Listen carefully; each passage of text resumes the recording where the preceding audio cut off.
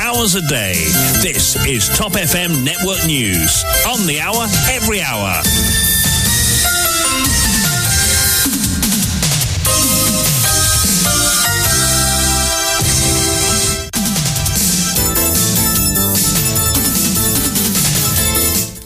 Tout savoir sur l'actualité, suivez notre journal de 8 heures présenté par Marc Pierre. Bonjour. Bonjour Kylian et bonjour à tous. Les titres. Après leur comparution samedi à la Bail and Remand Court, l'activiste Bruno Lorette et son fils traduits en cour de district de Moka ce lundi. Ils sont provisoirement poursuivis pour trafic de drogue, possession d'armes et blanchiment d'argent. Autre comparution au tribunal de Maïbourg ce lundi, celle de Vishal Shipchun, son fils, et en dénommé Kevin Bagherati pour trafic de drogue. Politique, nouvelle rencontre aujourd'hui entre Navin Ramgoolam et les leaders de l'entente de l'espoir. Avec la décision des Britanniques de s'asseoir sur la table des négociations sur les Chagos, il était grand temps que cette période honteuse de l'histoire britannique prenne fin, réagit Jeremy Corbyn. Et pendant ce temps, la plateforme Chagosian Voices dit ne pas reconnaître la souveraineté de Maurice sur l'archipel. Avec la hausse du taux directeur, beaucoup de ménages et les self-employed seront pénalisés avec une augmentation des taux d'intérêt, prévient Rochi Badin. Et en Tanzanie, 19 morts dans un accident d'avion.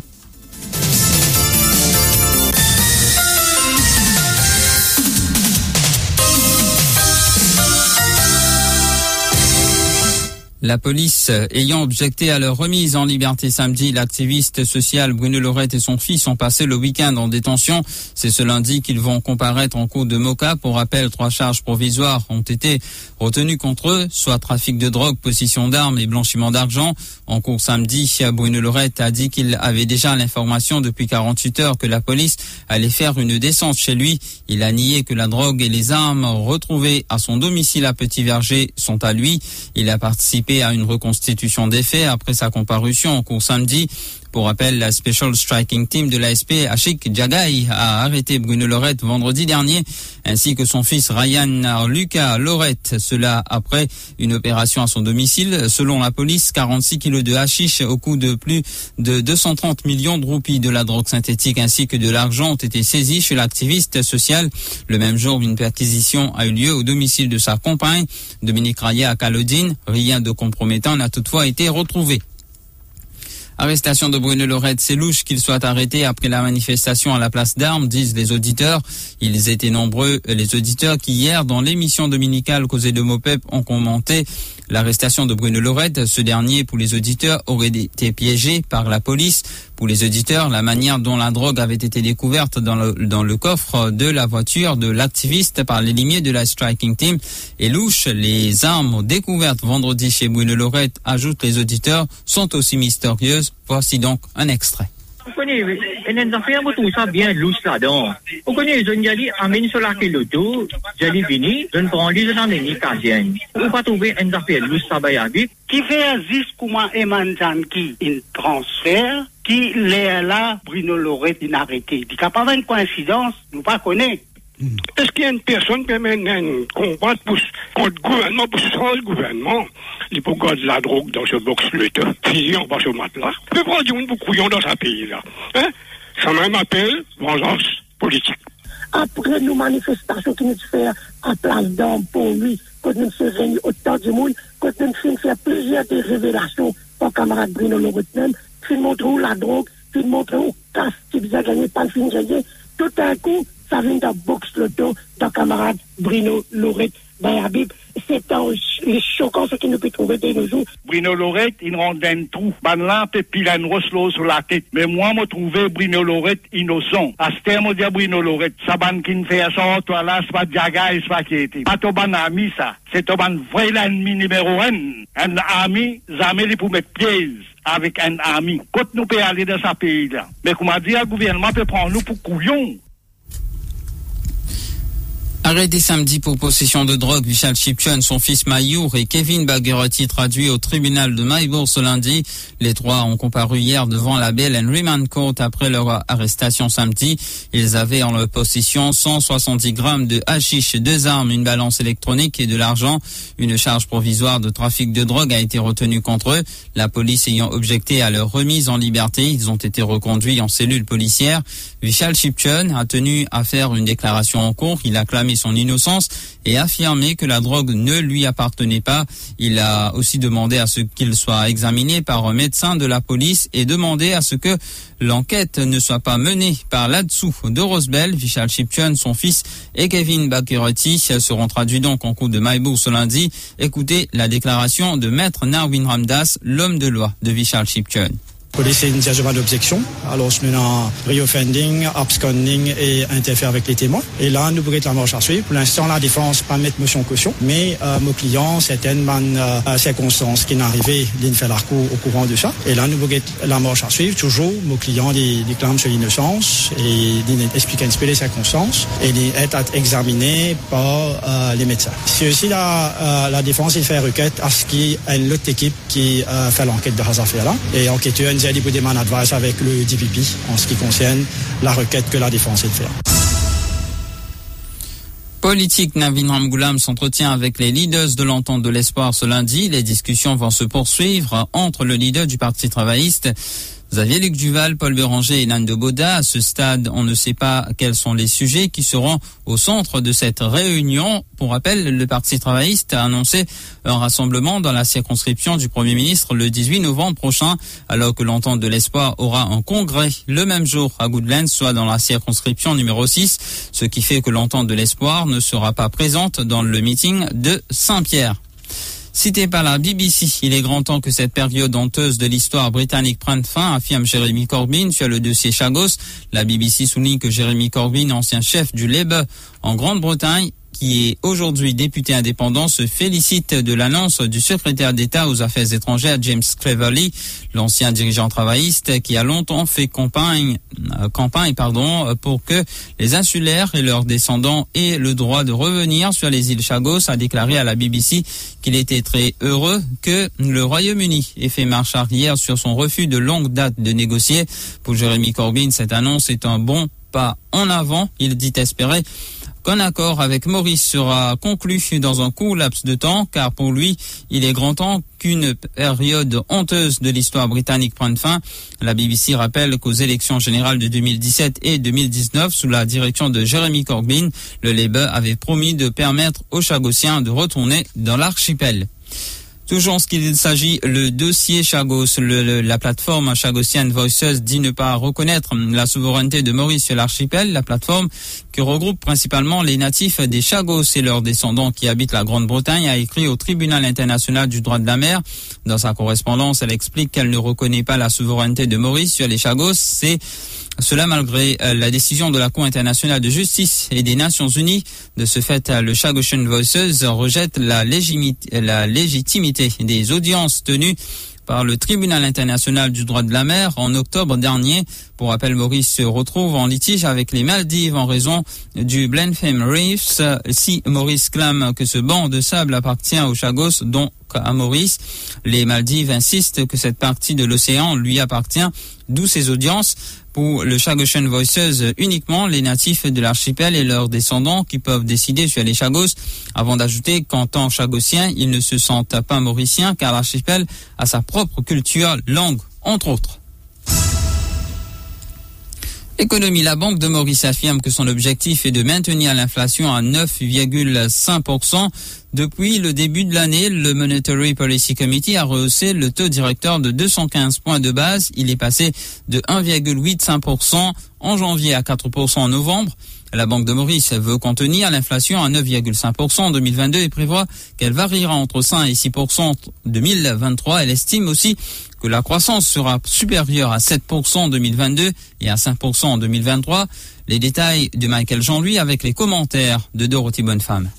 C'est ce qu'annonce la Banque de Maurice dans une communication aux médias. Le comité de politique monétaire s'est réuni ce vendredi 4 novembre et a décidé de rehausser le taux directeur de points de base. Il passe donc de 3% à 4%. Cette décision fait suite aux discussions sur les implications pour l'économie mauricienne des derniers développements économiques, notamment les décisions récentes de la Banque fédérale américaine et la Banque d'Angleterre de rehausser leurs taux directeurs respectifs. La Banque de Maurice souligne que l'inflation reste un souci planétaire majeur et que les banques centrales réagissent en prenant les décisions appropriées afin de contenir les pressions inflationnistes. Cela tout en étant consciente de l'impact de ces mesures sur le mouvement de capitaux et sur le taux de change. La Banque centrale souligne que les pressions inflationnistes vont continuer à prévoir dans le pays.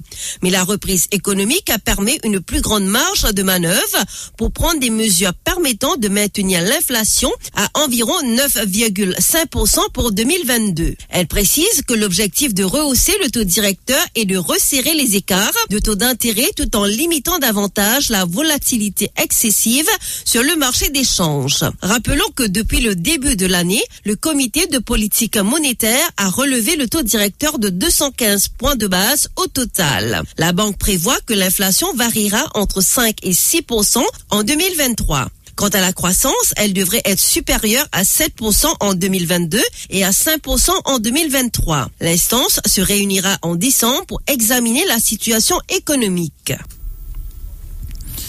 Économie, le MCB Focus revoit ses prévisions de la croissance à la hausse de 6 à 6,2%. Le Chief Strategy Officer du MCB Group, Gilbert Nani, évoque beaucoup d'incertitudes en ce qui concerne l'économie globale. Cela en raison de l'invasion de l'Ukraine par la Russie. La conjoncture économique mondiale pourrait se corser davantage, dit-il.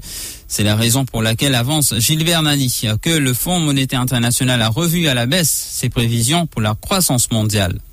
L'économie mondiale continue d'être confrontée à des défis de taille, subissant les effets de la guerre en Ukraine, d'une crise du coût de la vie provoquée par des pressions inflationnistes qui se prolongent et d'un durcissement des conditions financières. Ainsi, les prévisions pour la croissance mondiale du Fonds monétaire international sont de l'ordre de 3,2% pour 2022, alors que celles pour 2023 se retrouvent abaissées de 20 points de base à 2,7%. Selon le FMI, il y a un risque de récession chez plusieurs de nos partenaires l'année prochaine.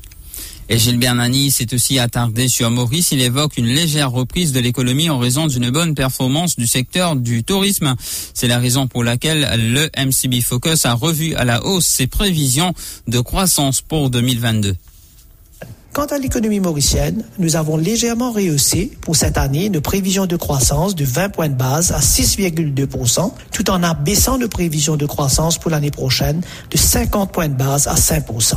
La hausse de cette année s'explique principalement par une performance légèrement améliorée au niveau du secteur touristique et dans certains segments du secteur manufacturier, notamment au niveau du sous-secteur alimentaire. Par contre, pour 2023, le ralentissement économique anticipé, combiné au risque accru de récession dans plusieurs de nos principaux marchés, notamment en Europe et en Afrique du Sud, nous a poussé à revoir à la baisse notre projection du PIB. L'inflation demeure une préoccupation majeure pour la grande majorité des économies, incluant la nôtre. Nous estimons que l'inflation pourrait atteindre 10,4% fin décembre pour ensuite retomber autour de 5% à décembre 2023 selon notre scénario de référence, principalement dû à un effet statistique.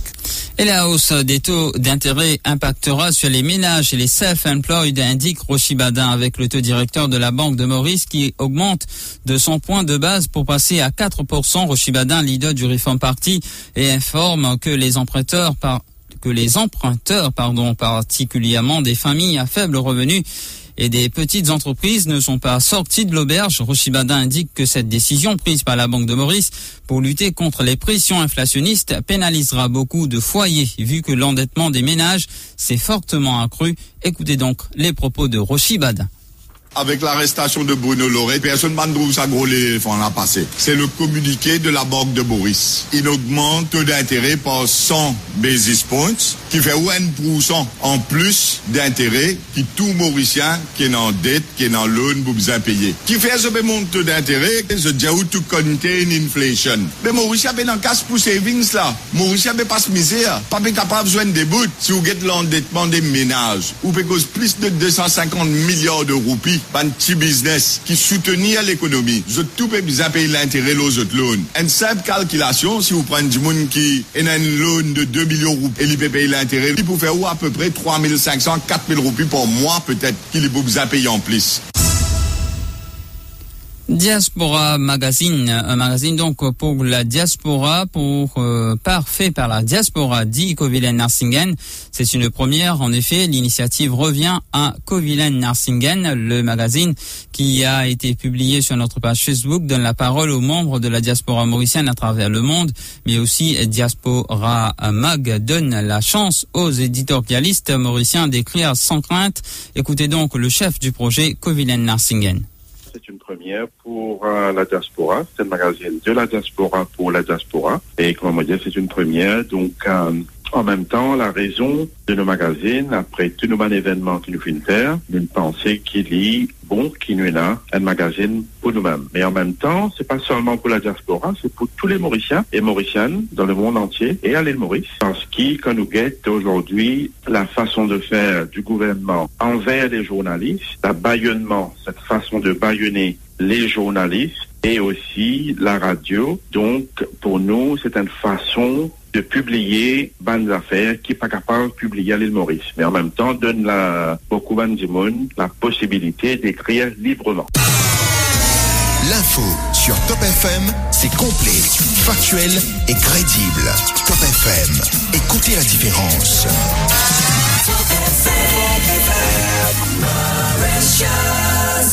Broadcasting 24 hours a day. Top FM Network News.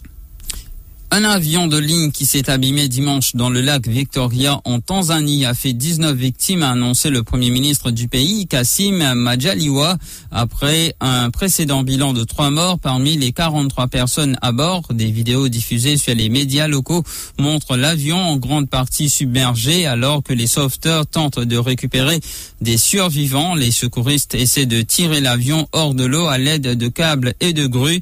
Precision Air, qui est la plus grande compagnie aérienne privée de Tanzanie, a publié une brève déclaration confirmant l'accident. La compagnie, qui appartient en partie à Kenya Airways, a été fondée en 1993 et exploite des vols intérieurs et régionaux ainsi que des charters privés vers des destinations touristiques populaires telles que le parc national du Serengeti et l'archipel de Zanzibar. On passe au rappel des titres.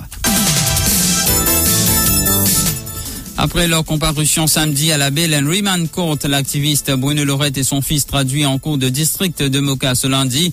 Ils sont provisoirement poursuivis pour trafic de drogue, possession d'armes et blanchiment d'argent.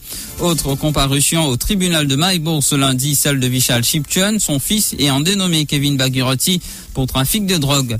Politique, nouvelle rencontre aujourd'hui entre Navin Ramgoolam et les leaders de l'entente de l'espoir. Avec la décision des Britanniques de s'asseoir sur la table des négociations sur les Chagos, il était grand temps que cette période honteuse de l'histoire britannique prenne fin, réagit Jeremy Corbyn. Pendant ce temps, la plateforme Chagosian Voices dit ne pas reconnaître la souveraineté de Maurice sur l'archipel. Et avec la hausse du taux directeur, beaucoup de ménages et les self-employed seront pénalisés avec une augmentation des taux d'intérêt, prévient Rochi Badin. Et en Tanzanie, 19 morts dans un accident d'avion. Voilà, c'est ce qui met fin à ce journal. Merci de l'avoir écouté. Je vous retrouve donc dans moins de 15 minutes. Ce sera donc pour la page de l'économie. Ensuite, un rappel des titres du journal de 8 heures. Au plaisir de vous retrouver, Marc. Merci.